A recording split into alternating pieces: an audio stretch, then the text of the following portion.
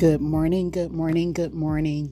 It is Motivational Monday, and guess what? You have tuned in to Positive Vibes Only with your host, your girl, the creator, Victoria. Just want to leave you with this message on this Motivational Monday to remind you to be thankful. Be thankful that you don't already have everything you desire. If you did, what would there be to look forward to? Be thankful when you don't know something, for it gives you the opportunity to learn. Be thankful for your limitations because they give you opportunities for improvement. Be thankful for each new challenge because it will build your strength and character.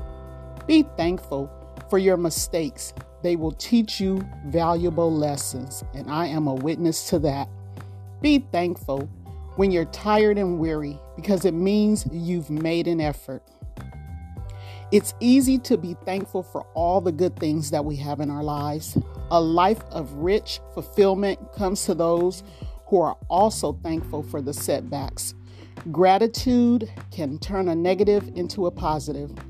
Find a way to be thankful for your troubles, and they can become your blessings.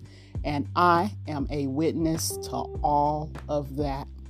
Thank you for tuning in with your girl, your host, your creative author, best-selling author, Victoria.